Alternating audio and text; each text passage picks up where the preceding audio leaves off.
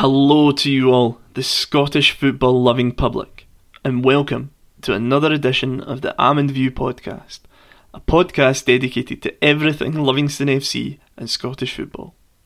This week, we're mixing it up a little bit, as we're bringing you a genuine world exclusive. In this episode, we're giving you a bumper interview with ex-Livingston forward David Fernandez. This is David's first interview in over 10 years, and we wanted to quickly thank him for giving us the opportunity to bring this to you all. We were extremely overwhelmed when he got in touch to say that he wanted to do it, and we're truly honoured that he chose to come on and talk about his days at Livingston, as well as his career as a whole, with us. So sit back, get comfy, and enjoy the next however long of sheer West Lothian / David Fernandez based content.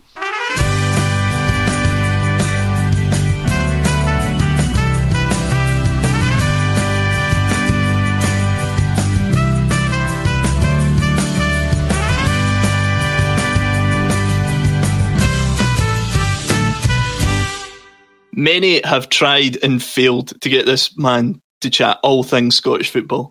Considered by many as Livingston's greatest and most talented player to ever grace West Lothian, and in our eyes, one of the greatest players to ever grace Scotland. Ladies and gentlemen, boys and girls, I cannot believe that these words are leaving my mouth, but please welcome to the Almond View podcast, David Fernandez! Hey! Listen, brilliant. Thank you for having me. But by the way, I need to come more often. You know, I never actually heard that from my wife. So that's brilliant. I love it. You know, keep talking. By the way, you know, like there's plenty more, man. Don't you worry about that. Right, I'll hand over to Jake, and he'll sort of do the quick fire round. Okay, here's a quick fire round. So I'm just going to give you two things, and you just pick the first thing that comes into your head. All right. Are you ready? Yep. Okay, first one. Branquan or Bolan? Oh, dude, Jesus. Bolan, because if I go into a night out, he will kick the hell out of everybody else, you know. like okay, it. Mackenzie or Brotto? Brotto. Wilson or Sousa? Ooh, tough one. Jesus. Wilson. Rugby Park or Almondvale? Almondvale. Almondvale or Celtic Park? Almondvale. Beautiful. European Cup or CIS Cup? European Cup. Haggis or paella? Paella. Nike or Adidas? Adidas. Leishman or Hay? Hay. Kino or Makel? Oh, Jesus, you cannot do that to me. Oh, no. Kino or Makel? No. Oh, fuck. Kino. Rubio or Andrews? Oh, no. Jesus, Rubio's going to kill me. So Marvin actually hears this. No, he doesn't listen to this, right? Well, so, Marvin, come on. Fuck Rubio. Class. Okay, let's just kind of start at the start. So, back in your native land, you became through the ranks at your hometown club of Deportivo La Coruna. Was that a dream come true for you? Were you a Deportivo fan growing up? Yes, it was. You know, I was an academy boy through the age of 16 until I got my first appearance. I think it was when I was 19. Mm-hmm. And obviously for everybody, every academy boy, they want to actually play in the first team for Deportivo, especially at that time where he was the Super Depor and with such an amazing players around. For me, it was a dream come true, yeah. And then after a couple of loan spells in Spain, you were picked up by Steve Archibald's short-lived Airdrieonians revolution in 2000. How did that move and come about, and how did that guy convince you to move to Airdrie? It's a funny story, actually. I don't know if it was funny, but at least it's a story. I was in my honeymoon with my wife in Cuba, I think it was. I got a phone call from my agent telling me that, it's a chance to go to Scotland. Would you be interested to go over there and try?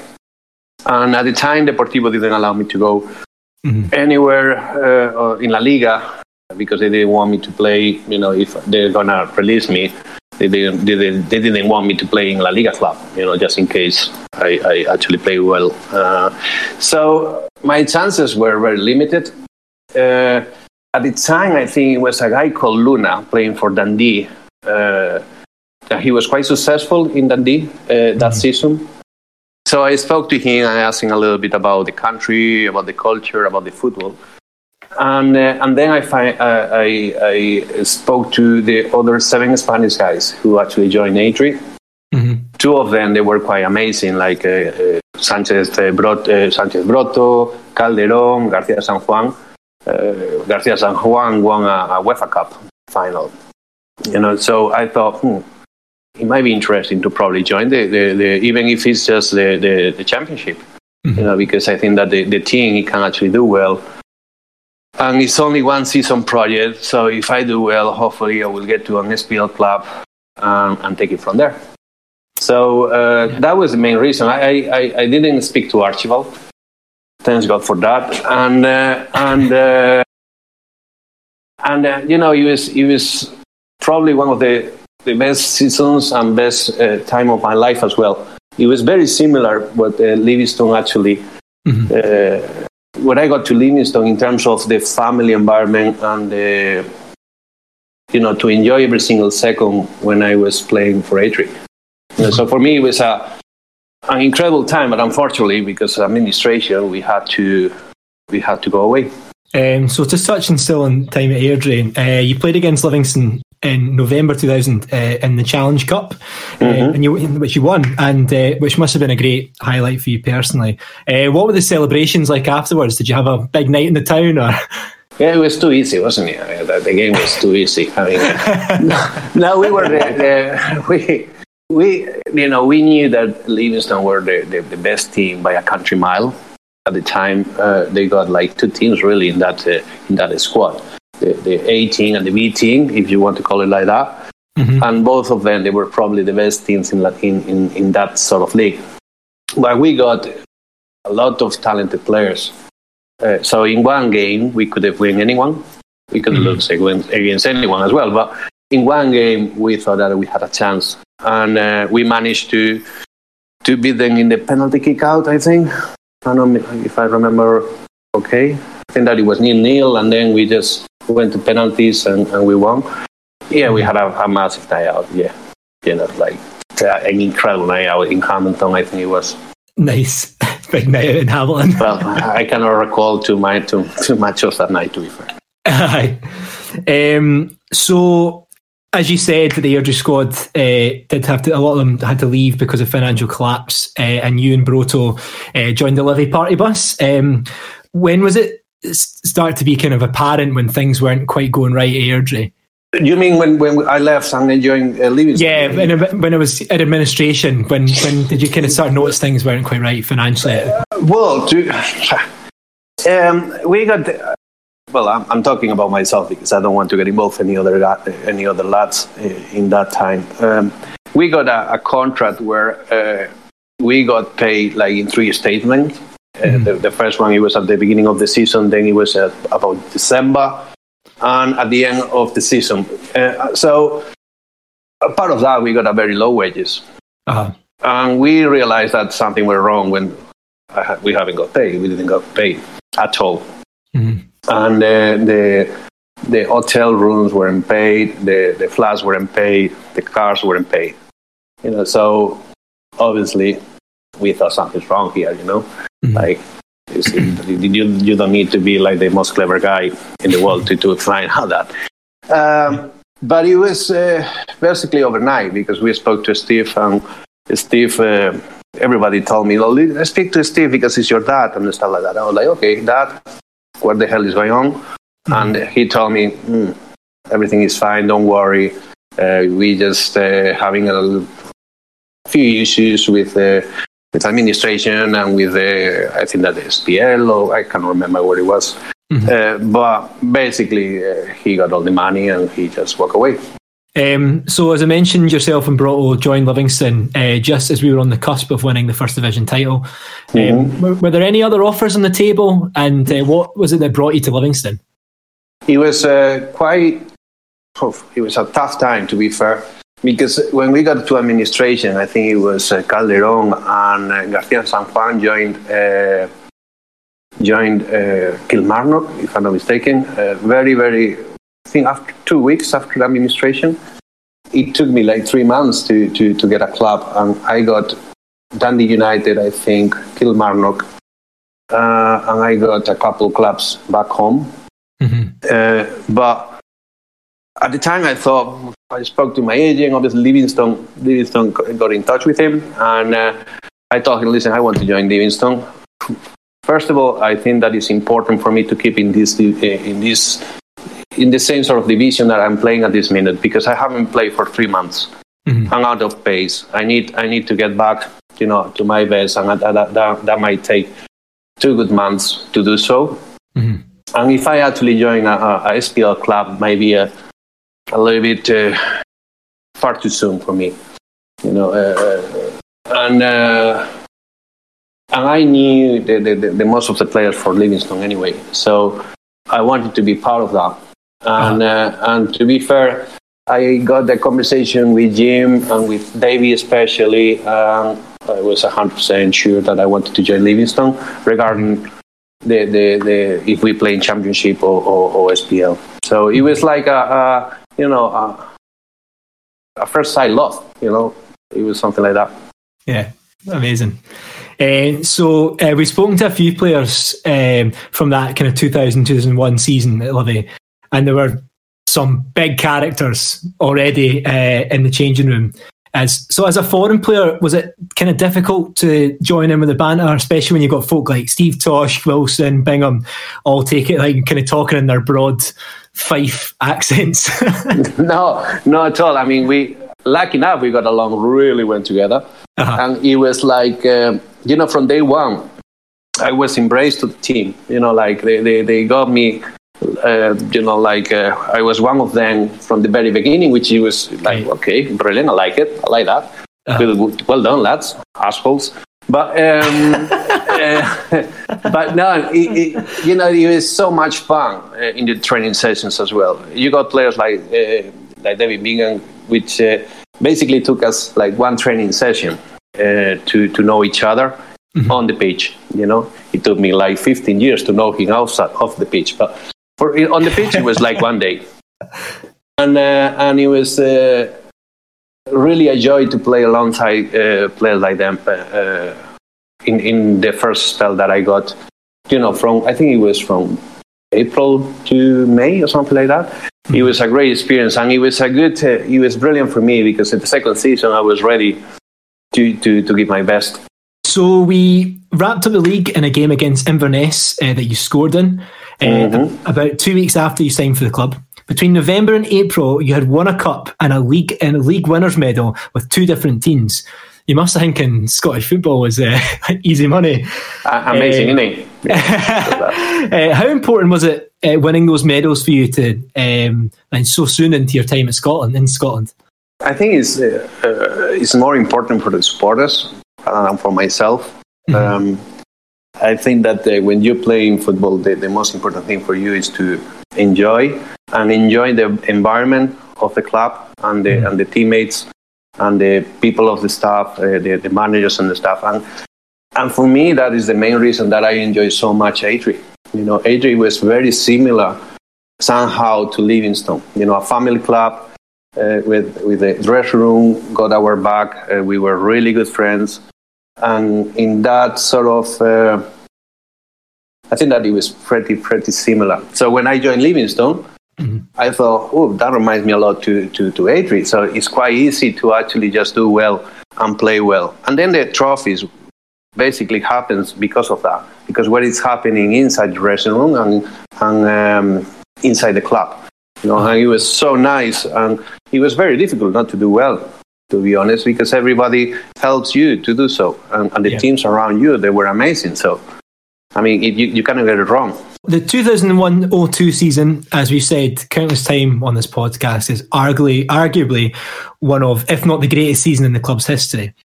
But in particular, your performances for Livingston in the SPL were just a total joy to watch. You started flying with a thunderbolt against Hearts in the first game of the season at at full Almonville. What was it like walking out on that day and then getting such a great result? I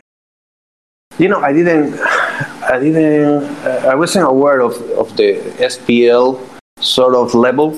The only team that I knew was Celtic, and I think that I watched the season before a Motherwell game. So when everybody was just so scared about Hearts, I was like, okay, I don't know why. Because I see everybody around me. Like I see Kinos, I see Brotos, I see Rubius, Marvin Andrews, I see Bolan, I see Phil Reichman, I see Bingham, I see Stuart Lovell, I see Wilson. I'm thinking, well, I mean, there cannot be so many clubs with the sort of players that we got. So what is the problem? So let's try to play and enjoy like we did in pre-season. In pre-season, we went to Holland and we beat pretty much every single club in the for the Premier League, and that was pre-season. So I wasn't aware of the level, obviously, but I wasn't too scared. I was like, okay, let's play, and I'm pretty sure that we're gonna win, and we did. So I felt okay. Oh, it's okay. After the game, I thought, brilliant. We got the result, which is the most important thing. But still 38 more games to go. So let's take it from here. But obviously, in terms of motivation, in terms of doing the right things, I think that that proved that we were a team that it was going to be very difficult to get beaten. So you had a great scoring record against Hearts that season with 4 goals in 4 games. Mm-hmm. What was that down to? Did you just fucking hate them? I think it was just lucky, to be fair. I scored a header in a 2-0 against them, and I'm thinking, what the fuck? This is, I'm having a ball here. I never scored from a header, and all of a sudden I scored 2 headers against them. I'm thinking, wow, everything is just. When everything is right, and it doesn't really matter how much you try to force things, they just happen. Even the bad games, something happened. I'm thinking, I'm having the season of my life here. But it is, and I go back what I said before. When you got players like we did, I mean, my job is super easy. The formation itself helped me a lot. The 4-3-3 formation helped me because he was so flexible. I mean, the players like Kino just went forward, so I took his place and got deep. Mm-hmm. Nobody actually chased me. Or Wilson actually joined the middle, so Branquin went forward. And, David Bingham play up front or play in the middle. So they were so... It was just... it was like... I think that for me, it was just... I enjoyed every minute of it. It was like... I went to training. I was like, this is brilliant. I went to play against Rangers or against Celtic, and I enjoy every single second of it because it was a joy to play with such a talented players.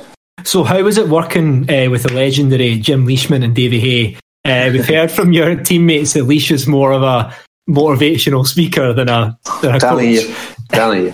The first day of the season, Jean actually gave us a speech, and I was just looking around like, are you guys crying as well or what? I mean, this is incredible. Like, what the fuck? I mean, just do it for your family. Now we're like, Jesus, I don't know if I will be able to play now because I'm so emotional. But in January, I was like, can't you shut up? He's the singing speech on the first day. So he was just a funny character. He was like a tremendous guy, but a funny character. But in terms of knowledge, in terms of, if you want someone to coach you and to be your mentor, that's Davy Hay. I own Davy pretty much my career in Scotland. So for me, he was definitely the father figure and the way the guy that I will always be thankful to meet him and be part of the team that he was in. He was just something else. That guy is just my hero. So the next question was actually just about asking what people you enjoy playing with at Livingston, which you've kind of touched on already. So maybe if you want to mention that, but also I'll kind of change it a wee bit. Was there anyone that you loved playing against? And loved playing against? Yeah, you were like, I'm going to rip the absolute shit out of them today. Yeah, well, Hearts. Hearts. I mean, Hearts were like, and I didn't know at the time. The first game I didn't even know them and stuff like that. But I can't even remember the right back. But that guy actually kicked the hell out of me every single time I played, and I really wanted to just suffer. During was Alan Maybury, wasn't it? Oh, that was Alan Maybury. Yeah. Jesus. Yeah, that was a rugby tackle, man. Oh my God! I was like, what the hell is wrong with this guy? And then we met in a pub in Edinburgh, and he was a lovely, lovely guy. But on the pitch, he was like, "What? Get out of my fucking way, you asshole!" But I love to play, against players that they give me a hard time, because that actually motivated me. You try, asshole. I will show you. So that is, but that is, when you. And I think that the success of that team is not only because it's a great balanced team in terms of the positions and the difference of talented and strength and stuff like that, but the character of the team. When you got players like David Bingham, Stuart Lovell, you got players like Rubio, who was like a coach inside the pitch as well, as much as Stuart. You know that you're going to be successful. In my second spell, we didn't got those characters, those personalities, those big personalities. But in the first season, you knew that if I was on my best, someone else is going to take my place and try to do it. And if this guy wasn't at his best, someone else was going to do it. So it was like different players that they took the role and they got the personality to actually go through the bad moments of the games, and that was quite amazing to watch, and it was a privilege to play with these lads, Yeah. Just kind of last on that kind of bit of season, was there any games that season that kind of really stood out for you, or a game that you'll never forget? In the first spell, I remember every single game, I think. Yeah. Every single one. Yeah, when I think that when you are so happy and you enjoy every single minute of it, you remember everything. It's not a single thing that you probably forget. Obviously, this is not quite clear in my mind at this minute, but I do remember games like Hearts were great, but also against Dunfermline when we got the UEFA spot. It was fantastic. Even I didn't score, but Sosa scored twice in that game. I remember the game against Rangers, which I think that it was very important to us because we were a little bit struggling at that time, and we needed a big win in order to just probably believe that we could get to the third spot. Mm-hmm. And the way we did it, I thought that it was really good. And in that goal from Archie. By the way, I set him up. It was a great ball from me. Oh, Archie, mate, unreal. Archie only had to do that silly thing that he did, but the ball, it was just a perfect ball. I mean, he actually claimed the goal, but I told him, listen, I thought that it was me, but anyway, that's a different story. And Archie, it's Archie. Archie just thinks he's top, but he's not. Shit. Yeah. Archie shit. I remember that game. I was behind the goal, slightly to the side, really close to the front. So you were so close. I remember you just doing the turn and that ball went in. I'd probably say my top. It was perfect, but right. I mean, it was a perfect ball. Oh, somewhat. And to be fair, when Archie scored, I had to look twice. Like, Archie, are you kidding me? I thought it was Barry. Okay. When I actually look up, I'm like, okay, that's for you. And I don't know who told me Archie scored. Like, Archie, oh Jesus, this is going to last for years. Actually, he is going to remember us this goal for about 15 years. Yeah, so and he does. I know we're still talking about it now. Yeah. Asshole. I hate him. I don't like him. Archie, we talk. Okay, last question for me. So we wrap up the third place and.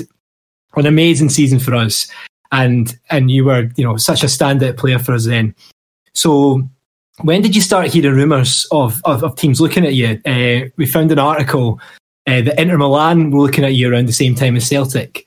What's it like hearing that sort of team is sniffing around? It was pretty early, I think, during the season. I think that it was probably the third game or the fourth game that I started listening to rumors, but I didn't care much. I thought, listen, I'm enjoying this. I'm not going to be focusing on other things that not here, which is the most important thing at this minute. And to be fair, as I said before, because I was so happy where I was, I didn't want to even think about anything else, but enjoy the moment. But when I really heard about Celtic, it was probably 2 weeks after the season was finished.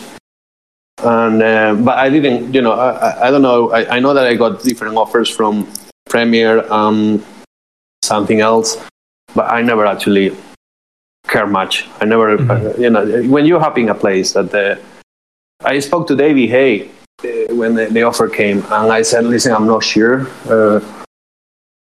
I'm not really sure to take this offer because, I mean, if you see Celtic team, Carson, Larsson, and Sutton playing up front, plus Petrov behind him. So I cannot see myself playing. Probably it's not the right move for me. But Davey said, no, you need to go. You're gonna be the best player ever for Celtic. And I'm like, shut up. But Davey actually told me, listen, honestly, you need to go. You just go over there. It will be a great move for you. You will be super happy there, and I'm totally confident that you're going to play there. So I decided to go. Yeah, it didn't work that well. So we won't talk too much about your time at Celtic because no, it's okay by me. I hate them for wasting your talent. I hate them for that. No, it's all right.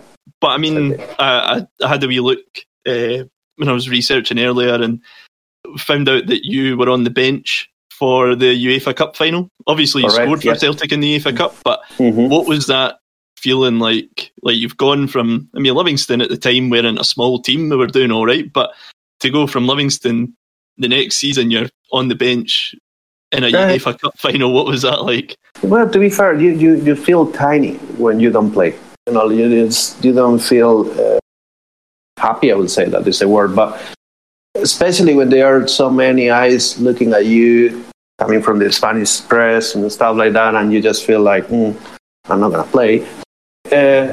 You feel like, I wish I was on the in Livingston playing this UEFA Cup Final, rather than probably with Celtic at the time. But it's an amazing experience, obviously, for a professional footballer to be able to be part of that. It's incredible. But I think that everybody will lie if they say that they are happy to be on the bench, especially in these sort of games. You want to be on the field, you want to play, and you want to win it. And that is the only way that you feel part of the team, or you really feel part of the team, I would say, as a player.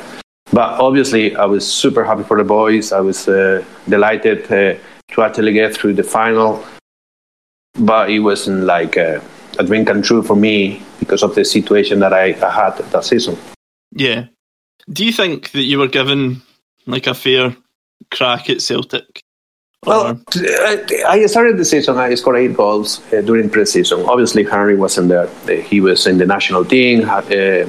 And the first game of the season, Martin called me to his office and told me, listen, I wanted to start with the guys who won the league last season. I said, that's fair.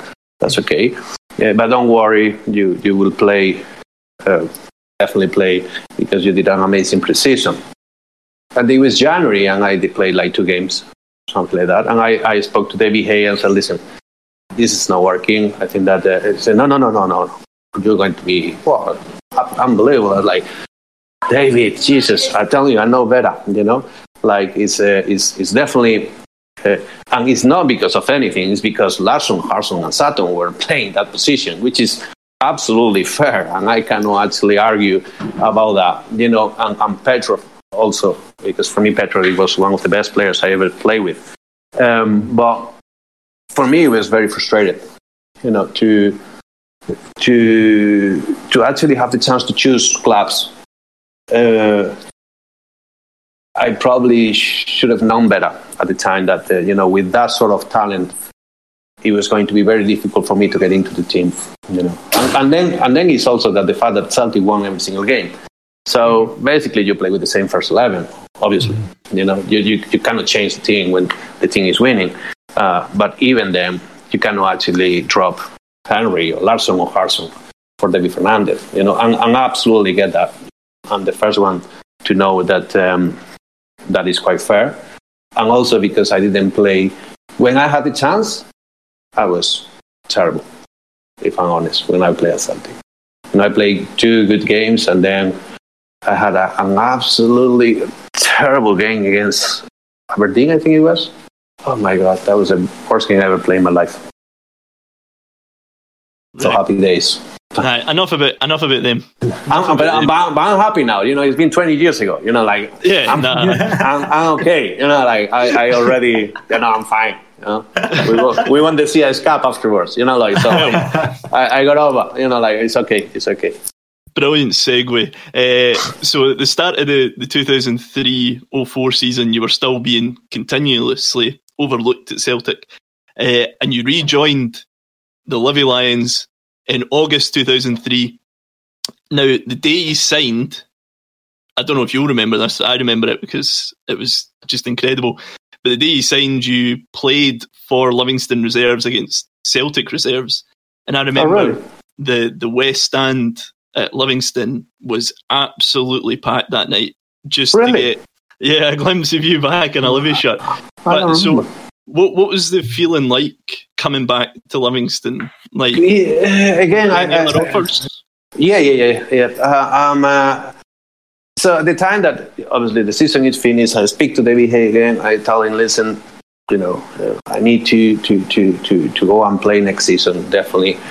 And I think it will be a great idea to go back to Livy. I want to experience the same sort of happiness that I had 2 years ago, in my first spell. So he says, David, listen, you need to stick in Celtic, you need to keep playing there, you need to just try your best. I'm sure that you're going to be successful and stuff like that. But anyway, I did pre-season. I didn't feel too good, to be fair. And I thought, well, I think that it's time to actually go to the Martin O'Neill office and ask him for a loan. He tells me, no, listen, I think that I need you. You're going to play much more this season. I said, listen, no, I'm off. Just allow me to go. It's going to be good for me. It's going to be good for the team as well, for you. I'm in a pain in the ass, to be fair, sometimes. So listen, it's going to be for your own health. It's going to be good that I'm going away. And then I got the offer from Fiorentina and Livingston, among others. And David Hay tells me, now, listen, you need to go to Fiorentina. And I was like, are you kidding me? Listen, first of all, I haven't played for a season. It's going to take me a good 2 months to get back to business. Even though I'm fit, the tempo of the game, I need to catch that up, and that takes time. So I cannot go to Fiorentina. And Fiorentina is similar to Celtic. If it doesn't work out, I'm going to end up not playing for 2 years. So I want to be in a happy place where the environment is right for me, where I can actually enjoy my football again, and I wanted to have the same sort of feeling that I had a year ago. So I want to go back. And he said, okay, brilliant, just come over. And even Archie, I think that he was, calling me, but saying to the press that they want me back and stuff like that. So I decided to join the Livy, and it was great.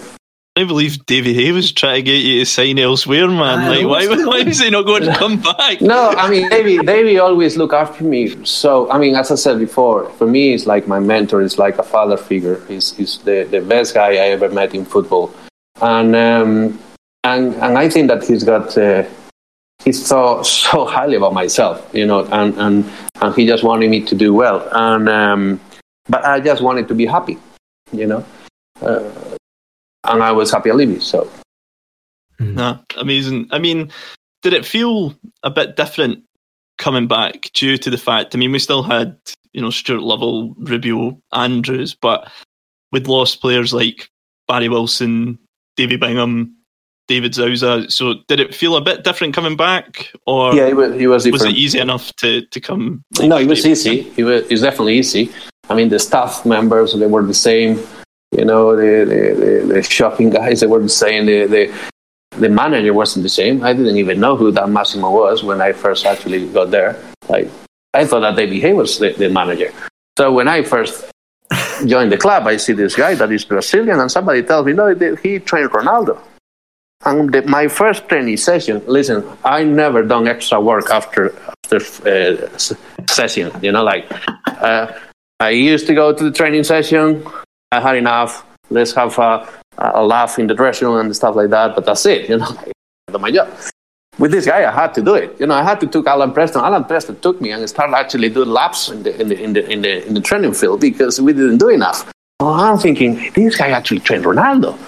Wow, Ronaldo must be a talented player because honestly, with that training session, he can be a fucking useless bastard. You know, like, absolutely something, the guy. But you know, lucky enough for me, it lasted for a week. And David Hay took it over, and the vibe, the atmosphere, the sense of we can do something here, it was totally different. Obviously, the guys were so down when I got there, and the first day I was so happy. Like, listen, David Fernandez is back, and everybody's like, and Massimo is here. I'm like, who the fuck is Massimo? Yeah, you will see. And after the training session, I was so down. I you know, like, I might actually should have picked Fiorentina rather than Livingston with this guy. You know, like, okay, no, it was. You know, I felt bad for Maximo, obviously, because I don't think that's his fault. But yeah, it wasn't great. No, we've had a few of your teammates on that said the same. So the club would obviously go on, unfortunately, to go into administration, something that you dealt with at Airdrie. But we heard a pretty remarkable story that when the club went into administration, you were paying the wages of Fernando Pasquinelli to avoid him having to leave. Is that true? Who told you that? It was in a book that it was like every team apart from the Old Firm or something. It was in a book that I read. We got to administration, and I think, if I'm not mistaken, it was after the CA's Cup semi-final. Mm-hmm. I think that it was a day after that. And you see, I mean, it's probably the worst day in my career in many ways. So you are in the dressing room and you are sitting, waiting for the lads going to the David office and come back. And the environment is really, really awkward and really sad and terrible feeling, especially for the young boys that they didn't even know what is going to happen to them, you know. So I thought that the first one to go, it was going to be me. So I was like, okay, brilliant. If I go, they're gonna save some wages to keep most of the players. But no, Celtic were really kind enough to actually pay my full wages. So I think that it was when Kino came back from David's office. Kino says, well, listen, I'm leaving. Everybody goes to talk to Kino and just trying to comfort him and stuff like that. So at that time, I think that enough's enough. I need to speak to David Hay. So while everybody is basically comforting Kino, I'm going to David's office and I said, well, listen, give me the list. Tell me the list. Who are going to be in the club, who are not. I'm trying to sort something out. You know, like this is... honestly, this is too much. You know, like it's bad enough to get to administration, but to see the dressing room like the way it is now is not working. It's going to be impossible to actually get through this situation if we don't get this sorted. So he gave me a list of players. I think that is only one player left, and it's Pasquinelli and Fernando. Fernando, his wife just got pregnant. I think that he was pregnant for 3 months. And I said, David, man, we cannot actually do that to the boy. You know, the boy is Argentinian. He, you know, he's in the middle of the season. Nobody will take him. how can we get this sorted? Like, I'll pay him, how much it is. And David Hayes said, okay, David, leave it with me. Don't worry, leave it with me. He said, no, let's get sorted. He is the only one left. Let's try to sort it. I don't want David that Pasquinelli come to the restaurant the same way that the other lads who actually are leaving, because honestly it's very difficult to take. And David said, no, listen, leave it with me. I went back to the restroom, and I didn't have to pay his wages. David managed to sort it out, and that is what David is, like a human being and as a person. David, I don't know what he did. I never asked him, to be fair, but I didn't have to pay any of Pasquinelli wages. So the rumor is half true, but as far as I know, I didn't pay him. Still, that's incredible to even go and sort of fight for him, man. Let's be honest. I mean, I'm probably been blessed in my career and in my life to do what I wanted to do, and to play in a massive club. My wages were probably the highest, well, definitely the highest in the team at the time. And when you see that something like that, if you don't actually try to do something about your teammates or your friends, I think that you are very poor guy. I wouldn't do that with Sheriff, for instance, but yes. But oh my God. I will do that for any other player in the team. Yeah. Just before we move on, we love Sharif Toure Maman stories. Have you got any good Sharif Toure Maman stories about how bad or good he was? I mean, fuck you. When I'm saying that the dressing room, it was like a family. It was like a family and Sharif. Like when everybody got along together so well, and everybody got your back and so that, and then you got Sharif, who is like Sharif. Like the first thing he says is like, I'm going to play for Barcelona next season. And I was like, wow, that's a good statement, mate. So he's just like, yeah, I'm definitely better than you. I'm better than him. And in 2 years' time, my goal is to play to Barcelona. So, I mean, David Being and myself, Stuart, Lovell, Tosha. Oh, the guy had a hard time, to be fair. So he was like, Jesus, Sharif, man. I mean, that is the worst statement you can. I mean, if you're going to speak and you speak once during 12 months, you don't say that. Just say, hello, how are you, mate? You're okay. But you don't say you're going to play for Barcelona. Honestly, it's one of those that I didn't mind, like, the restaurant, it was so good. And we got so well, we got along so well. And so I didn't mind him, like the guy can actually speak whatever he wants to be fair. But his attitude, his attitude was terrible, terrible, especially with a bunch of guys that he got along so well. So I understand it's a hard dressing room, a difficult dressing room, but that was a family right there, And the guy, he just weirdo, like. So I didn't mind, but when he played, I want him to fail. When you normally you just like, like you want everybody to play really well at their best. With these guys, like, we play against Rangers, the one we won. He played in the first 11. And he had a chance. I remember when he had the chance against, I can't remember the goalkeeper, but the 1v1, we were losing 1-0, and I was like, please don't score. Please don't fucking score. and I realized, like, we are losing. And I'm thinking, what the fuck I'm doing here? I mean, I'm cheering for Rangers. What the fuck is wrong with me? But that was the like, that is exactly the state of mind that I got with Sharif. Like, I didn't even want him to score for us. Like, I'm thinking, I'm wrong. Probably Sharif is right. I'm the one who's wrong. No, but he was something else. The guy, yeah. Wow. I didn't like him much. No. There's not many of your teammates that did.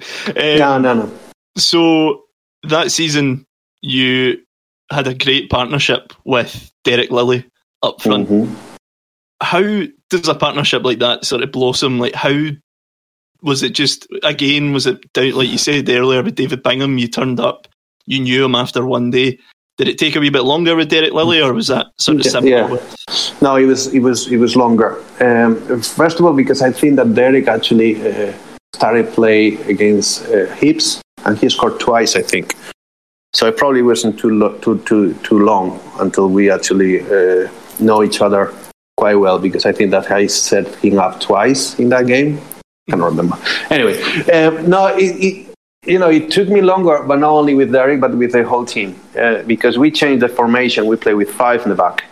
Mm-hmm. So when you used to play with a 4-3-3, and as I said before, the team was floating all around the pitch. It was just movements all around the pitch. With a 5-3-2, it was a totally different style of football, I would say.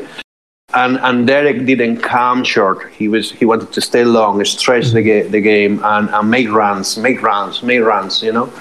And so it took me a while to actually just figure out where I'm going to be more prolific for the team. You know, where I need to find the right pockets to create things. Because in the first spell, everybody moved, so I found the pockets quite easily.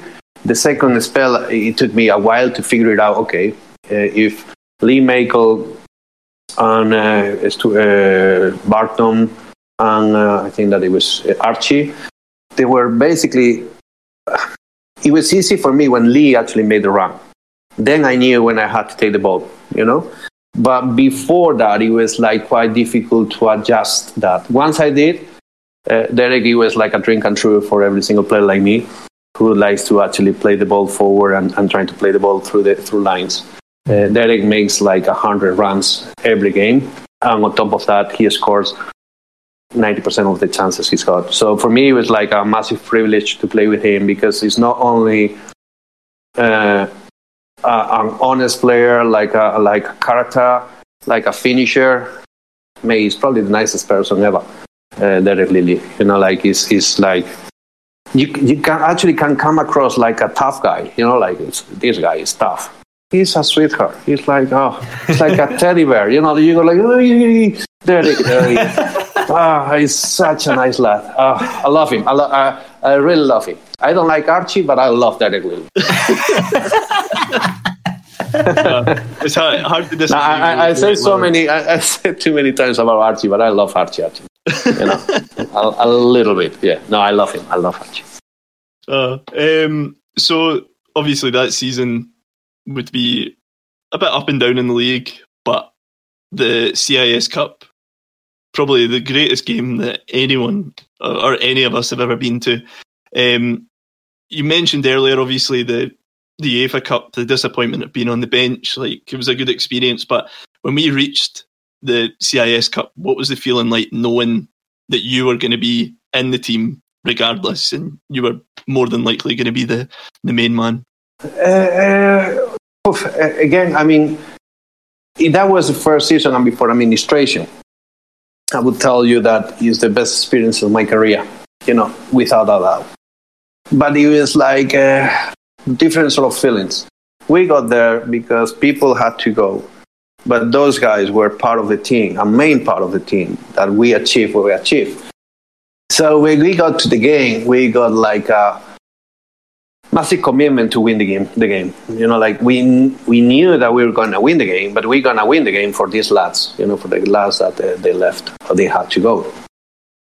So when I got to the game, I was like, okay, it's pressure, but I think that they got more pressure. They got 70,000 people in the fucking stands, you know, like, so who cares? And I knew straight away that if Hibs didn't score in the first 20 minutes, with the young players that they got in that team, talented players but very young, we're going to start dominating the game. And if I actually hold the ball too long, Brown is going to kick me all day long. So he's going to lose the plot. If he doesn't lose the plot, somebody else is going to lose the plot. So that was my game. The first half, it was basically a little bit more like studying a little bit how they want to play, how I'm going to find the space, how I'm going to do this, how I'm going to do that. In the second half, we're going to kill them. And lucky enough for us, we did. We scored 2 goals in very short time of period. The game was finished. The only thing that I had to do by then, it was just to hold the ball. Sometimes Archie and Lee, they were really pissed off with me because I really hold the ball far too long. But I really did it because I knew that Brown lost the plot very early after the first goal. I think that he lost it. And I knew that, if I think that I'm going to get him off. But I got off because I got injured. But, he got me off. I felt like I lost that. But, I lost one battle, but we won the trophy. Before I go to my next question, but how did you not just turn around and hook Scott Brown that day? Like, honestly, because the highlights, there's a 25-minute video on YouTube, and I would say 23 minutes of those highlights are just tackles on you from Scott Brown. but that you just see that you see that coming. I mean, the boys that told me, Brown, I mean, if he loses it, he loses it. He's going to, it's just a loose cannon at this minute. He's 17, 18. He feels that the game is not his way. He loses it. And that was after the first game. And I didn't realize we beat them 2-3-1 or something like that at Hibs. But I did remember that in the final. So when I took the ball, the first thing I knew was that Brown is coming. So the only thing I had to do is just to look side to side, just to take the ball away from him, and eventually he just gave me for no reason. So I didn't do much, to be fair. Anyone could have done it, and basically was patient. The guy just lost it in that particular game, but because it's obviously it's an experience. And they were, I think, that 2 years young to win that trophy because they were really good players. Mm-hmm. But we got much more experience and very good players as well. So it was quite obvious. Everybody thought that they were the favourites, but they weren't even close, I thought. Well, you touched on it earlier that the game plan was to sort of frustrate Hibs and then get them, and we killed the game off early in the second half. The second goal, right, for Livingston, Jamie McAllister's goal, it was a great finish. But that pass, man, from yourself to find Jamie McAllister, how can you even read that run from his? To be fair, I need to count. Your head, man. I definitely, count me in next week because I'm really, I'm feeling so good today. Wow. Now, I think it was a corner, right? I think it was a corner. Yeah. And Derek, I think that is well, I don't know if it was a pass or a clearance, but the ball is in high up. And when the ball is high up, I saw that nobody was around me. And all of a sudden, I see a yellow jersey just running. So I thought, okay, if he bounces, I will attract people. And I think that guy, who I don't know who he is, he will get to the... Well, he will be free. But he has to be quick because if I take an extra touch, the guy is going to be offside and stuff like that. I didn't even want. I didn't even know who's making the run. I basically saw a yellow jersey, and I was so aware about the 3 guys behind me that the only thing I did is just to pass the ball. But I knew that he was making the run when the ball was in the air. Mm-hmm. That is when I knew that he was making the run, but I didn't know he was Jamie. And to be fair, I got the right angle, and it was probably 2 seconds. For me, it was 2 hours and a half. Yeah. Can you please score the fucking thing, please? And I actually shut my eyes, and I don't want to even see it because when I saw Jimmy jersey, I thought that, Jesus, this is not going to happen. This is not going to happen. But it was such a great finish. To be fair, I don't think that even Derek would have scored like that. It was a fantastic finish. 1 touch and finish. Oh, brilliant. Absolutely brilliant. And all credit to him. My job, it was basically to pass the ball to the space. But that run, he actually made a run from the 6-yard box. and finish in the 6-yard box. I'm thinking, what the hell? If I do that run, you take me off. I'm off. I'm not doing that. But no, it's brilliant round, brilliant finish, and it's one of those that you are really happy for him because I think that he really deserved that. So we win the cup. Obviously, you'd won the league with us before in the championship. How did the celebrations for the cup differ? Well, I want to just say something before that the celebration. I mean, I was in the restroom and I saw Archie with the Man of the Match award. Archie. I mean, honestly, Archie. Mental. I'm honest. I was so pissed off. I was like, I see it all. I see it all. I'm still, it's been 20 years past. I don't get it. Honestly, sometimes I wake up in the morning like, what the fuck, Archie? What the fuck? Incredible. I don't understand. Honestly, I got nightmares still with that. Massive nightmares. Well, the celebration, as I said, it was so bittersweet. From when we were at Ibrox, we really enjoyed the moment. I think that we took all the pressure off. It was very important as well for administration and the money that we collect for that. And so it was a massive release. And we enjoyed with our families. And then we got the bus. Nobody was on the street. Well, that's a different story. But then we got to our stadium and we were with our families. And then is when it hits you, the people that they're missing. And for me, it was like, I'm off. I'm go home. I'm not enjoying it. Because that was like when the reality hits you. And it was really sad to actually be everybody so happy, but you at the same time the important people for the club they were missing this thing that they are part of it. And I was like, I felt terrible. So I went home. You touched on it there. There was a DVD brought out of the game and stuff like that, and a little bit of the celebrations. And there was a wee segment from the open top bus going through the streets of Livingston with absolutely no one there. I was so excited. It was my first time that I was going to be in the bus. I'm like, hey, what the? Hey, no one. Hey. Doesn't matter. With the beers, we had a blast.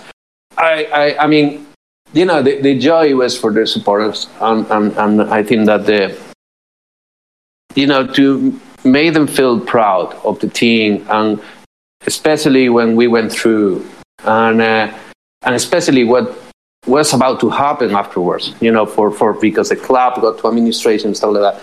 For me, it was the main thing that listen. It's going to be a tough seasons ahead.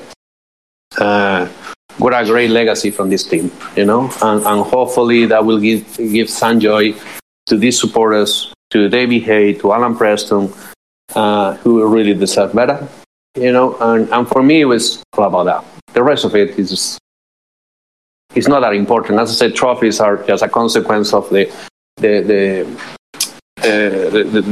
team, how the team is structured and how the team is going to be in the dressing room and stuff like that. And I knew, well, at least myself, I knew that we were going to win the CS Cup probably after the semi-final. It wasn't doubt in my head that we were going to lose against Hibs. We were going to win against Hibs. We couldn't lose against Hibs. That was like, no, not chance. I mean, it's like a fairy tale story. When you just get to administration, now we need to do this for the team. So sorry for our teammates that they are not there, for the club, for the supporters. It was meant to happen. It was destiny, really. Mm. No, amazing. I'm emotional now. So stop it now. Wow, I'm crying. No, honestly, we've spoke to to a few of the guys who were involved in that. During that period, and it's just amazing knowing, because you think when footballers leave your club that's it for them. Like, they don't really think about it, but knowing that it meant so much to you guys, it's just means so much to us as well, to be honest. For me, it's different because obviously I got the best 2 seasons and something of my life, and not only on the pitch but off the field. Like when everything clicks together, like. When you got the dressing room the way it used to be, the manners that we got, Davey Hay, Alan Preston, Robbo, like Gene, the staff, because people tend to forget about the people that they are behind scenes, the kid man, the guy from the shop, the cooker, everyone. It was a family. You got there, it's like to be at home. Like, hey, okay, brilliant, okay. There's pranks, and then Sheriff in a corner. But other than that, it was brilliant. So for me, it was like a dream come true. And I can never ever forget that time in my life. And I probably didn't remember much since I quit football. Because at the end of the day, you need to look forward rather than backwards. But I actually tried to get in touch with the boys. By the way, honestly, I'm going to have an interview regarding my spousal living. This is so emotional. And so I haven't spoken to you for 20 years, and now I want to speak to you. So we hopefully we will do a WhatsApp group with all the boys, and so we need to get in touch. I think it's important to bring back those memories and the relationship and the friendship we had and we still have. Yeah. No, that's honestly, I'm starting. I'm getting emotional. Don't worry, bring it to me. Give me a hug. If you arrange a big Scottish night out, then you could maybe slip us a wee memo about if we could we'll just turn up, or we could be in the background. Probably when we switch. I mean, after the interview, if you want to. Okay. But no. It's listen. I never actually. I did actually go out a few times with the boys and the staff. But I normally after the game, I used to go back home, and I used to do parties in my place because I didn't want to go out in Edinburgh, especially when you beat Hearts 4 times during the season and you beat Hibs in the CSK final. You are not the more popular guy in town. So every time I went out, he was some stupid boy that always trying to just tell me things and shut the fuck up. Let me just have my drink and stuff. But he wasn't great, So I'd rather be at home with my family, my friends, some of the boys that they came to my place. But the only thing that I can recall, it was the night outing. I think it was in Newcastle, and Kino. Do you heard the story? No, the Kino mask. Yeah. Yeah. Oh, yeah. So that was amazing. But that's Kino. It's fucking funny. But the other thing that I can recall, it was that sometimes that we went to Dundee. I think that it was a night out as well, or a dinner or something. Then we went to the room. I think that it was literally 5 minutes. 5 minutes. I went to my room. I don't know who was my roommate. I came down for dinner. I see David, Torsha, and Barry Wilson absolutely steaming. And I'm thinking, how long I've been upstairs? How? I mean, in 5 minutes. I mean, it's impossible. I mean, wow, what the fuck, man? I mean, do you inject that in your blood or something? I mean, you cannot get drunk in 5 minutes. They were absolutely gone. Absolutely gone. I was like, that's some sort of record. I mean, in 5 minutes, you are absolutely ballistic. It was, and I think that it was Keenan and I were looking at them like, how long we've been upstairs? I mean, it's impossible. So I don't know what. I mean, still, I'm amazed about that. In 5 minutes, they needed to go back home and just sleep it over. I mean, it was just. I never seen anyone getting drunk so quickly like them. It was my heroes on and off the field. Brilliant, love it. Amazing. So just quickly, I was going to open up to the other boys, but just before we do that, if you'll hear me, mate, you scored a fair amount of goals for Livingston. Is there any in particular? If you had to choose one, what would be your favourite goal that you scored? Oh, I need to think. Probably, I would say the first one against Hearts. Yeah. Because I think that it was the beginning of our era, and the beginning of something really incredible for me and for our club and for my teammates.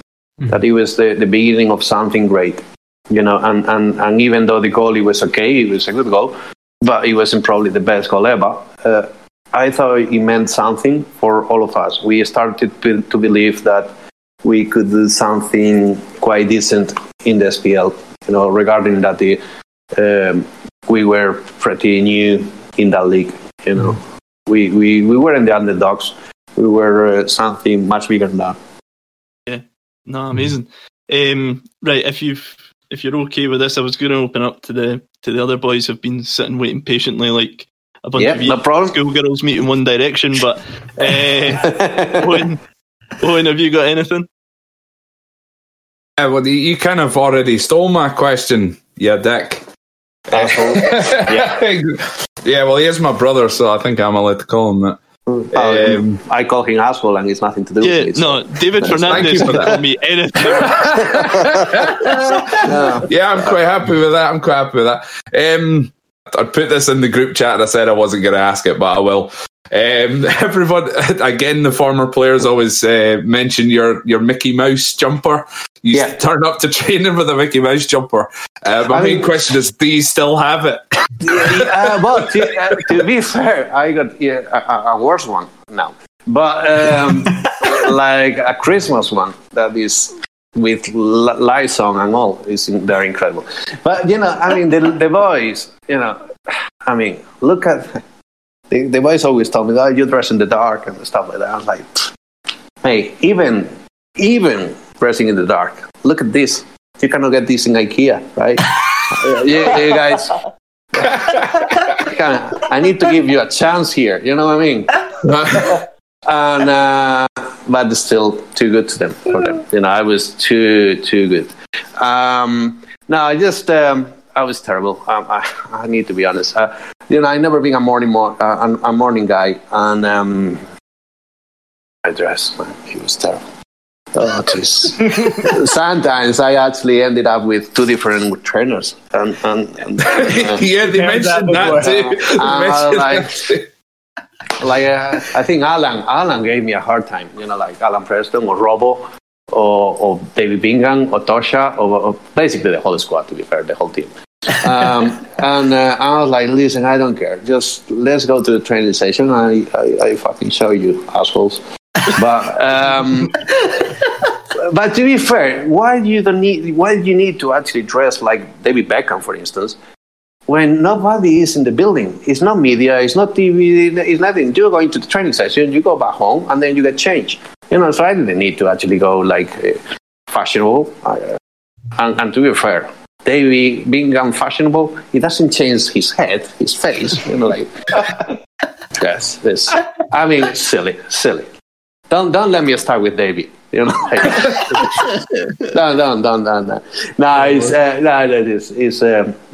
it was terrible. Yeah, the Mickey Mouse one.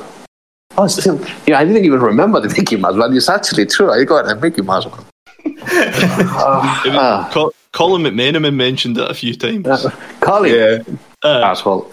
He was a young boy, right? Show some respect. No, what a nice lad.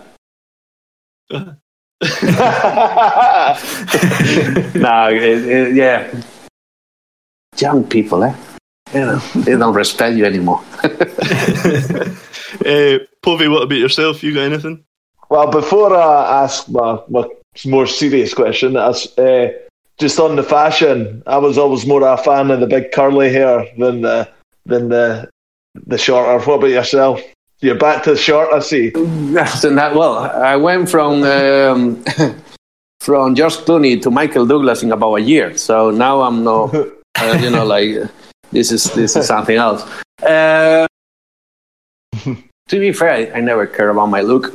I never cared about my, I guess.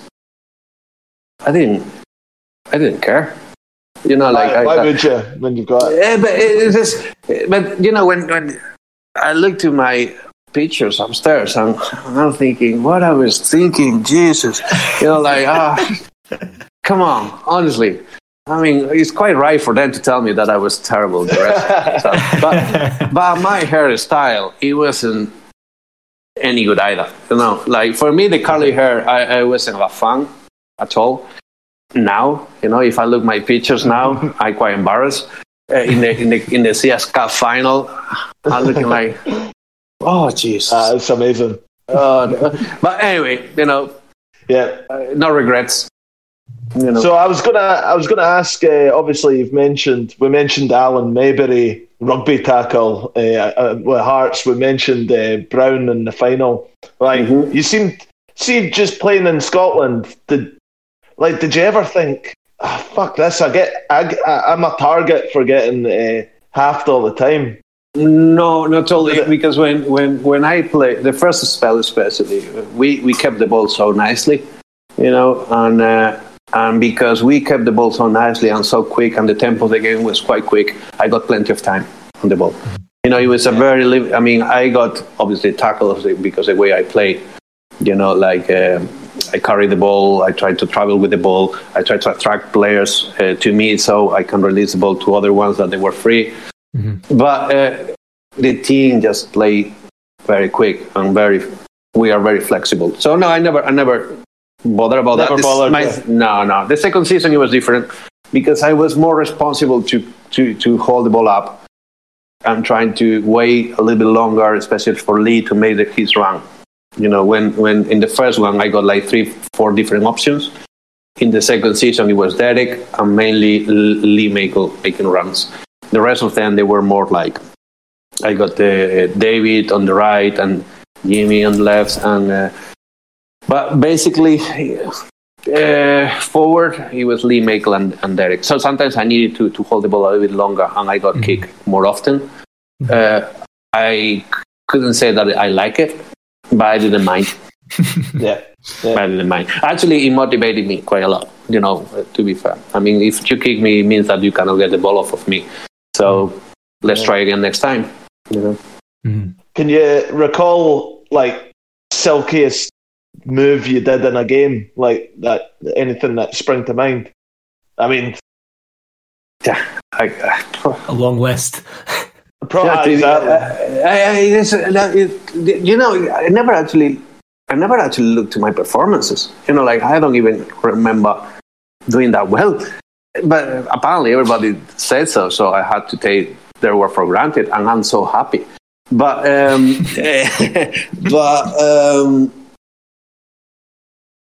don't know. I don't know. You guys, you probably know better than me. To be fair, probably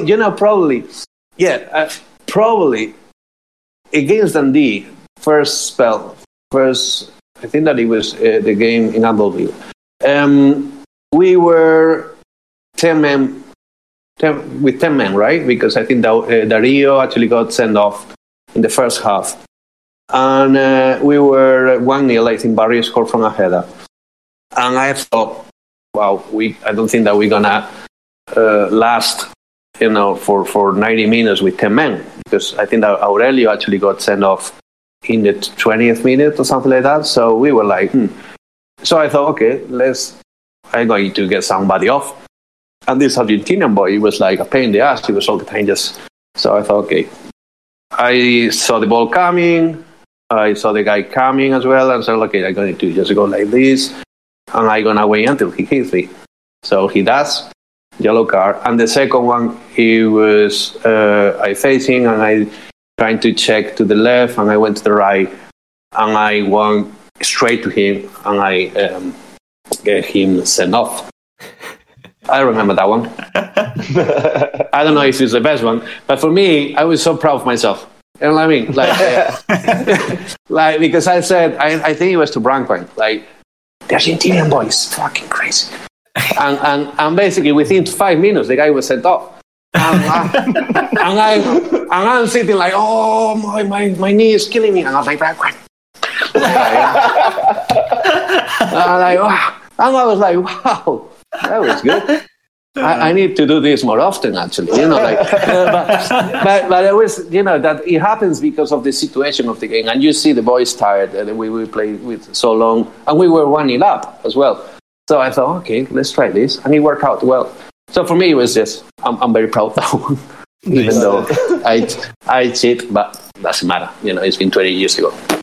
But I didn't have any skills in terms of just trying to do something silly. I was I was quite playing my game, which I was trying to do is I'm trying to do simple things probably look more difficult, but I didn't try to just flick the ball over anyone. I was just trying to hold the ball and take players on and attract people and see the pass before actually get killed by a tackle, stuff like that. But but I never thought that, for instance, David Bingham, for me, is like a much more talented player in terms of the elegance of his play. When I saw David, I thought like, wow, what a player. I wish I could play longer with David, or with Lee Makel, he was a little bit more like me in terms of his style of football. But when I see players like Tino or David Bingham, I really think, these guys, wow, I wish I had those sort of elegance in the way they do things. I didn't think that I was too elegant, but I don't know, because I probably never looked what I did. I never actually cared much about watching the games and look at myself and say, wow, you're good, baby. No, I didn't care. I didn't care. I look about the players that they play alongside me, who I thought that, what a joy is to play alongside them. But I never thought about myself, wow, you're good. I think that it's basically the wrong thing to do. Mm-hmm. You should have. But I was good. And I got the videos of all my games, and I was in all night. No, I don't. Amazing. Thomas, what about yourself? So my first question's a bit odd. So one of my friends claims he lives in the same house in Livingston that you used to live in. Mm-hmm. So it's up in Muirston near the Bank Hotel. It's a bungalow. Mm-hmm. Yeah, is that correct? You can confirm that. I can confirm that. Yeah. Basically, he's got another bungalow just in front of him, right? Yeah. Yeah, that's the one. Yeah. That's where the magic happens. You know what I mean? There should be a blue plaque or something outside. Fernandez used to live here. I got the best neighbor ever. He was an old guy, like a granny. Like, oh my God, he was like the nastiest guy ever. And after the game, he always came to my place, and he was such a nice lad. I was super happy there. But I was there for 8 months or something like that. Then I moved to Edinburgh. Yeah. So he's a Hibs fan. So he's delighted by this fact. So he's a Hibs fan. He's a Hibs fan. Yeah. And he's your friend. Yeah, I know. And you think that's funny, innit? That's funny, innit? Yeah. And he's living in my place. I know. Tell him to fuck off, eh? No, that is fine. That is absolutely fine. If he's your friend, I like him. Awesome. So my second point, I actually wanted to tell you a short story. So as with most of the boys, during your time with us, you were my favourite player. Again, like Povey said, very intelligent people. Very intelligent guy. I know. I like you. I called you later. Yeah. You've got my number, so just give me a phone. Yeah, I will. Yeah, we will do week WhatsApp. Yeah, definitely. Add me. But I built up quite a nice collection of like signatures when like going to the open days and stuff at the club. Mm-hmm. And there was 2 players who I never got by the time they'd left, and it was yourself and it was Brotto when you went off to Celtic. Mm-hmm. There was one day my dad took me to one of the Celtic games, and we sat, I think we had hospitality that day, and we sat in the corner, and I'm sitting there just, looking forward to the game, and you and Brotto sat directly in front of me. And that was the day of the game, right? Yeah. This was. So I think basically I didn't play, right? I was. Yeah. I wasn't even on the bench that day, right? No. Fucking hell! That's just. Thank you for that story. Just tell me more, please. Yeah, it was unfortunate for you, but it made me very happy because I finally got to add your signature to my book, and I just wanted to thank you really, because you were so lovely to me and my dad, and it was so amazing you were sat directly in front of us. To be fair, I have to tell you, right? I knew you were coming, so that's the reason I didn't play. I told Martin, I need to go upstairs and to sign it. I've actually, you can confirm, I've written down that this was yours a long time ago. But if you can see, is that you? Is that yours? Yeah, that's mine. Yep, there we go. I've got it here. I haven't done that for about 15 years, but I think that is mine. Yeah. Brilliant. So thank you. Just wanted to tell you that. You're very welcome. A young man, very, very happy that day. So, and I'm so happy that I did. Obviously, you've not. We actually, when we were sort of researching your whole career, we actually seen that you played more times for Kilmarnock than you did for Livingston. That blew my mind. But there's this connection with Livingston supporters and yourself. Do you feel that? Absolutely, yeah. Do you feel that similar connection with Kilmarnock and Dundee United? Or no at all. And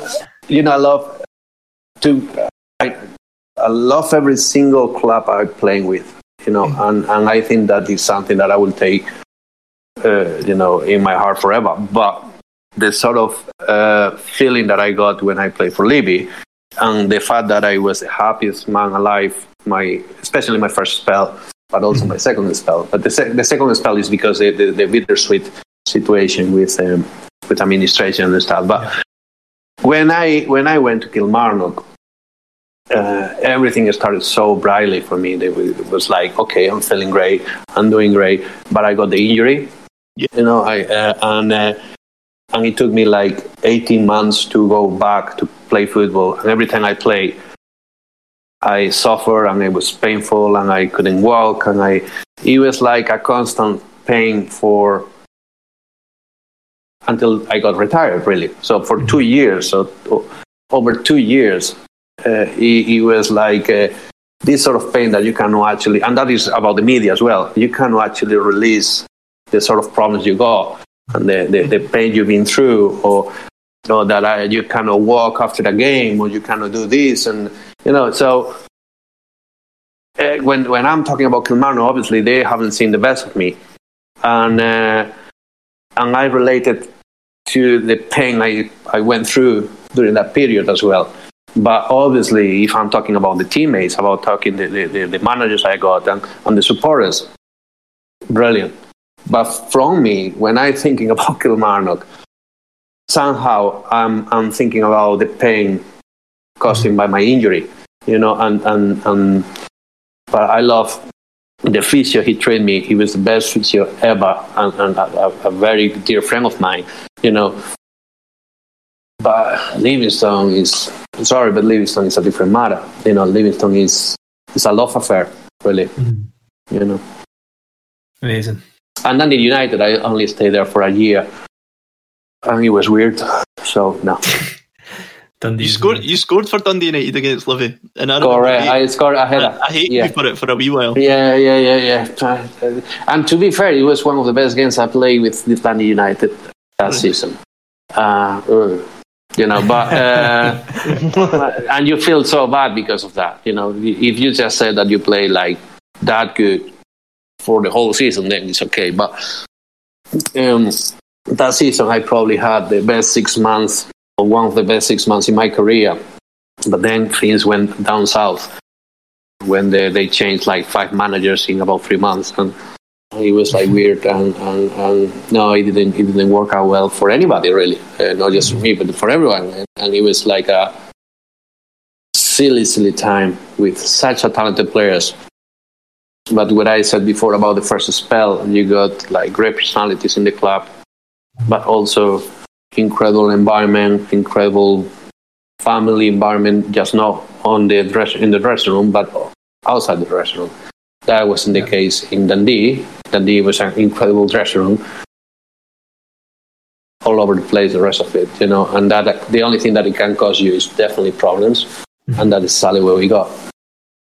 Yeah. Did you ever have the opportunity to come back for a third time at Livy? Like, so when you left Celtic, like, did Livingston ever try and go, nah, just come back for a wee bit? Yeah, this is something that I never said. But before administration, we were going to have a 5-year deal with Livingston.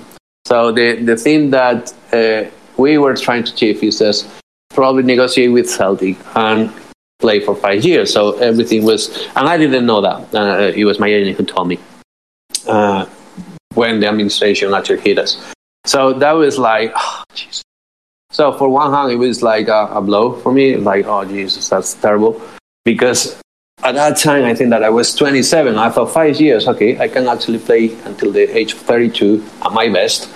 And then I just go. Because when you're just in a club that you love and you can actually perform at your best, you just want to live the high rather than trying to be that he used to be a good player now. I mean, you need to live when you are in your best, But yeah, administration actually happened, and obviously that never happened.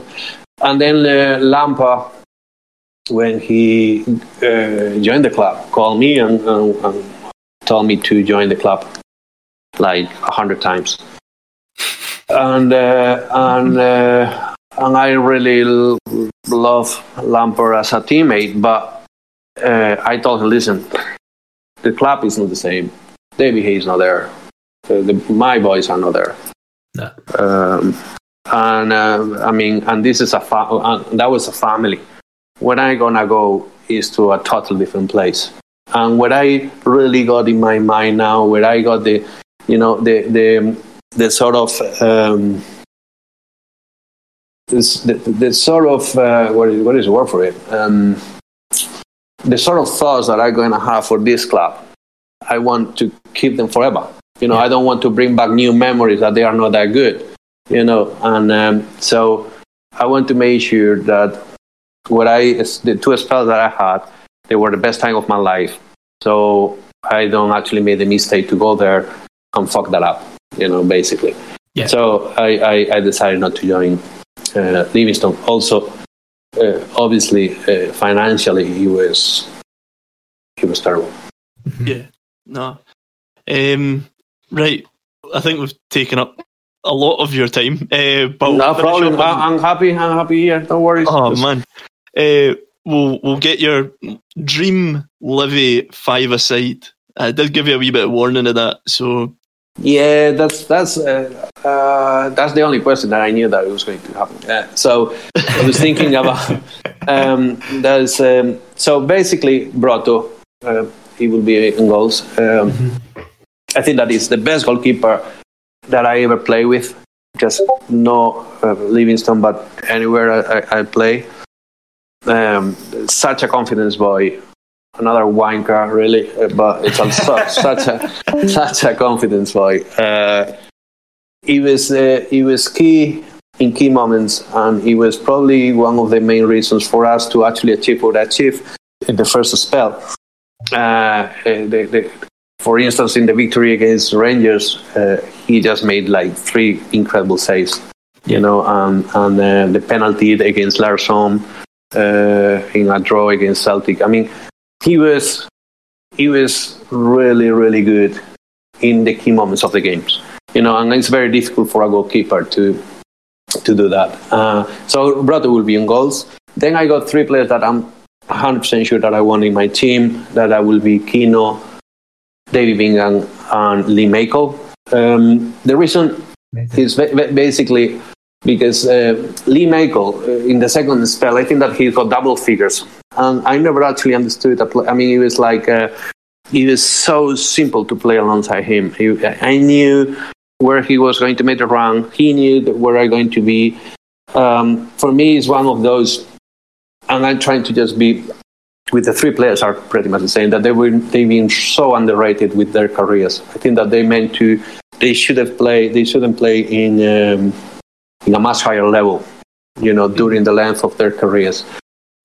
Because the talents of these boys were, like, honestly, it's a joy to watch. It's like when you are on the pitch with these guys, my life, it was super easy, And Kino, both fit, he could score, he couldn't give you the right tempo of the game, he could get the ball back to you. He did it all in the middle of the park, and he was tiny, and he was the quietest man ever, but he's still the most talented, competitive player alive, really. And that's amazing for a player of his talent. And David Bingham, because he's just magic. He's a magician, it's like a player who anything can happen to when he's on the ball. He can see the pass, he can hold the ball. He's a nasty bastard. He needs to be a nasty bastard. He moans all the time. Why he doesn't shut up, I don't know. But yeah, the guy is unbelievable. Incredible character, incredible teammate. For me, he's been one of the best privilege in my career to play with a player with that sort of personality and talent. So, and for me, and I need to be totally honest, for me, he's the best player ever to play for the Levis shirt. If I have to pick one guy, it would be Bingham for all the. I mean, I don't know how long he played for the club, but the service for the club, he was in a high level. For several seasons. So that you need to take that for granted. For me, those 3 are definitely my team. And then the fourth one, it will be, I will put Archie, but he won the CS Cup Man of the Match award, so fuck him. And Jesus, it's going to be between Archie, Tosha. I don't think that we need a striker because, for instance, Derek needed room to run. He wasn't and the other 3 guys are going to score, are going to defend. So I don't need a defender. Marvin, I cannot actually play Marvin in a 5-a-side. He's going to kick the ball and he's going to be to the other pitch. It's not happening. So it has to be Rubio. But Rubio, you don't need a defender. You got 3 players that they can get the ball. So it will be either Tosha or, because Archie is not even on the bench, Sheriff.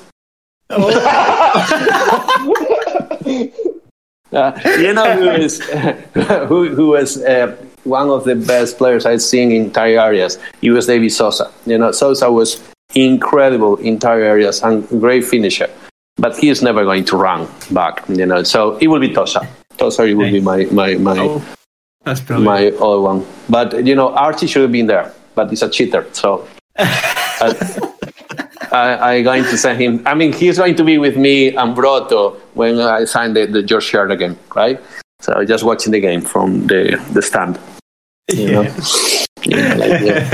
Oh man, that's something.